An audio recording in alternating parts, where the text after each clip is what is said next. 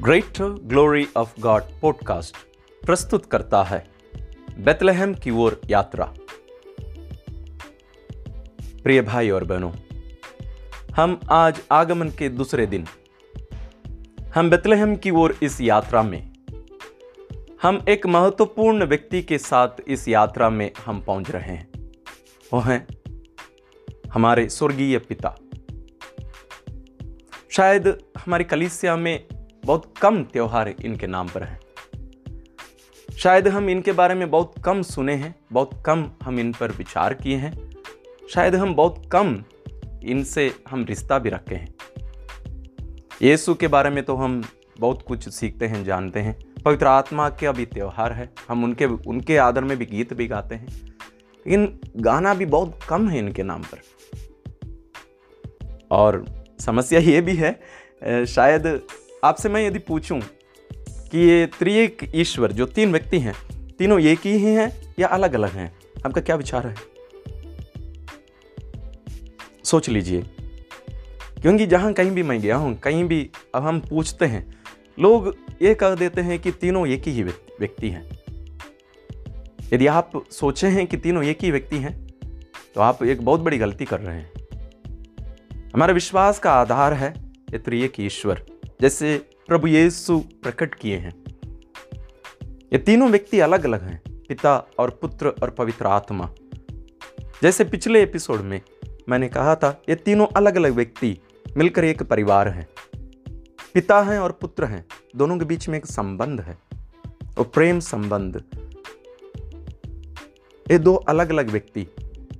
इन तीनों व्यक्तियों में से पहले व्यक्ति के बारे में हम आज विचार कर रहे हैं, जो हमारे इस यात्रा में हमारे साथी हैं, एक प्रकार से जो हमें उस यात्रा पूर्ण करने में एक बहुत बड़ी मदद है।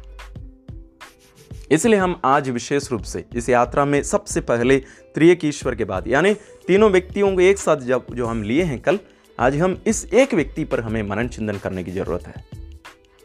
योहन्ना अध्याय 3 पद संख्या 16 में हम पढ़ते हैं, ईश्वर ने संसार से इतना प्यार किया कि उसने उसके लिए अपने इकलौते पुत्र को दे दिया।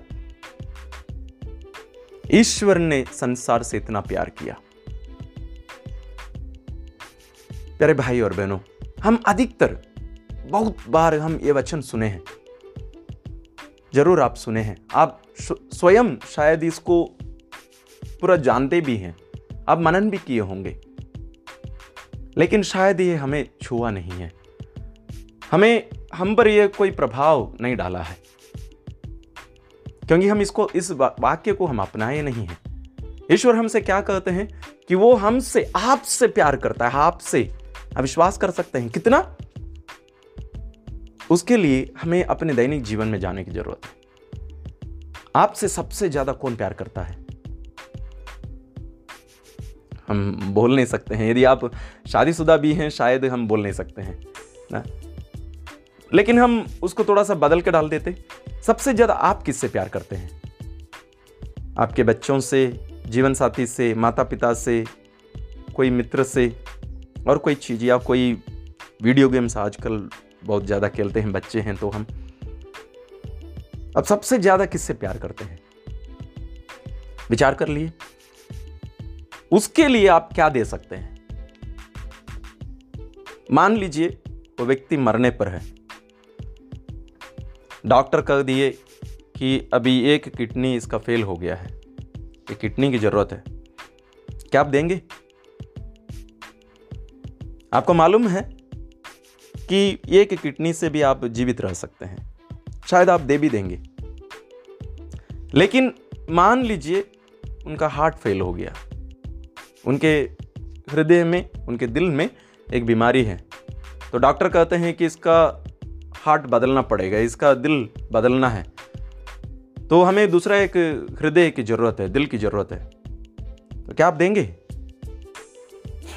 देंगे। हाँ, आपको मालूम है कि आप देंगे तो आप मर जाएंगे, सही है ना? लेकिन प्रिय भाई और बहनों, जब हम ईश्वरीय प्रेम को देखते हैं, ईश्वर अपने इस प्रेम की मूल्य नहीं देखते हैं, बैठकर उसका कीमत नहीं देखते हैं कि मैं इनको इतना प्यार करूं तो मुझे क्या मिलेगा, मुझे क्या नुकसान होगा। नहीं, वो नाप तोल नहीं करते हैं, बल्कि वो प्यार करते हैं और उनका प्यार की कोई सीमा नहीं है। और यहां वो कह देते हैं कि वो अपने पुत्र को दे दिए, अपना हृदय से भी बढ़कर अपना पुत्र को दे दिए। और इसको हमें अपनाने की जरूरत है, इस सत्य को हमें अपनाने की जरूरत है कि ईश्वर आपसे प्यार करते हैं। कितना? अपने पुत्र का जीवन, अपने पुत्र को देने तक आपसे वो प्यार करते हैं। इसलिए उस वाक्य में जहां संत यूहन्ना हमसे कह रहे हैं कि ईश्वर ने संसार से इतना प्यार किया, उस संसार की जगह पर आप अपना नाम डालिए। आपका क्या नाम है? हाँ, आप अपना नाम उस जगह पर रखिए। जैसे मेरा नाम जॉर्ज है, तो मैं कैसे कहूंगा? ईश्वर ने जॉर्ज से इतना प्यार किया कि उसने उसके लिए अपने पुत्र को दे दिया। स्वर्गीय पिता ने जॉर्ज से इतना प्यार किया कि उसने उसके लिए अपने पुत्र को दे दिया। या इसको थोड़ा सा बदल के भी डाल सकते हैं, ईश्वर ने मुझसे इतना प्यार किया कि उसने मेरे लिए अपने पुत्र को दे दिया। ये बहुत आसान लग रहा है, लेकिन इसके मतलब को, इसके गहराई को यदि हम समझेंगे ना, शायद हम बदल जाएंगे, शायद हम बदल जाएंगे ना, क्योंकि हम वास्तविक प्यार को इस दुनिया में शायद हम अनुभव नहीं किए होंगे। कहा जाता है कि माँ का ही प्यार सबसे बड़ा प्यार होता है इस दुनिया में, लेकिन हम दैनिक जीवन में अनुभव करते हैं कि माँ का प्यार भी कहीं ना कहीं स्वार्थी है, कहीं ना कहीं उसकी सीमा है, उसके आगे वो नहीं जा सकती। लेकिन ईश्वर का प्रेम वैसा नहीं है। इसको समझने के लिए हम एक उदाहरण ले लेते हैं। उत्पत्ति ग्रंथ अध्याय 22 में आप जरूर इस पूरे अध्याय को पढ़िए, जहां हम ईश्वर को देखते हैं कि ईश्वर इब्राहिम से कहते हैं कि तुम जाकर अपने इकलौता बेटा इसहाक को बलि चढ़ाओ। और इसहाक हम जानते हैं वो उनके बुढ़ापे में ईश्वर उनको दिए हैं, और उनके द्वारा एक राष्ट्र का उत्पन्न करने के एक वादा भी ईश्वर उनसे किए हैं। लेकिन अभी ईश्वर उनसे कहते हैं उस पुत्र को ले जाकर बलि चढ़ाओ मेरे लिए, और वो मना भी नहीं करते हैं, अपने पुत्र को ले जाते हैं।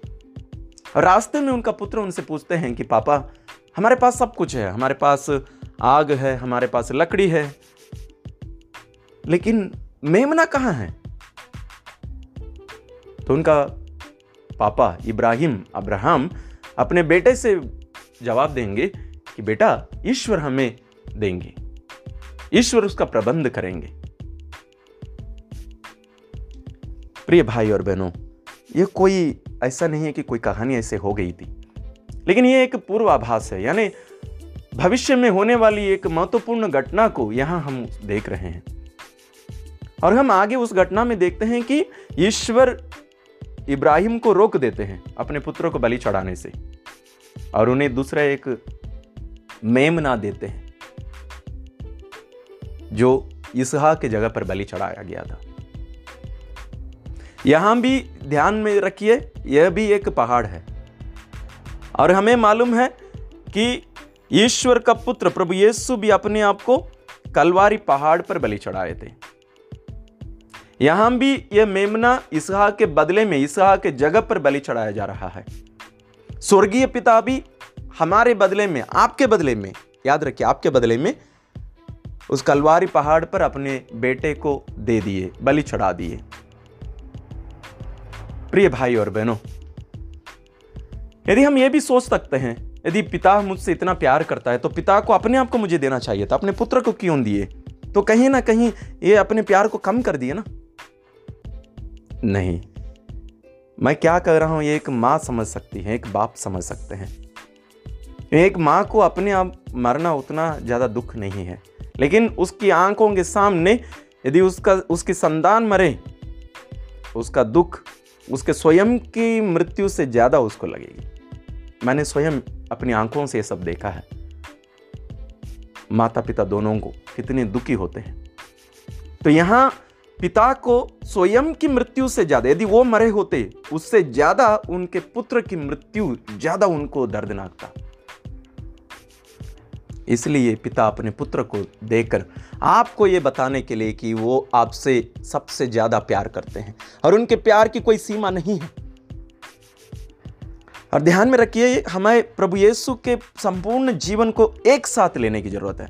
ऐसा नहीं कि उनके शरीर धारण का अलग रखो, उनके जन्म का अलग रखो, उनके प्रचार प्रसार को अलग रखो, उनकी मृत्यु को अलग रखो, पुनरुत्थान को अलग रखो। नहीं, सभी घटनाओं को आप एक साथ लेके आइए, तभी हम इसके मतलब सब समझ पाएंगे। और जैसे मैंने कहा था, ये वो मेमना है। वो कहाँ जन्म लिया? बेतलहम में। जैसे हम बेतलहम की ओर यात्रा कर रहे हैं, और आपको मालूम है बेतलहम का शब्द का मतलब, इसका मतलब है अराबिक भाषा में, इसका मतलब है, अंग्रेजी में हम कहते हैं हाउस ऑफ मीट, यानी मांस का घर, और इब्रानी भाषा में हाउस ऑफ ब्रेड, यानी रोटी का घर। यीशु ने अपने बारे में क्या कहा? स्वर्ग से उतरी जीवंत रोटी मैं हूं।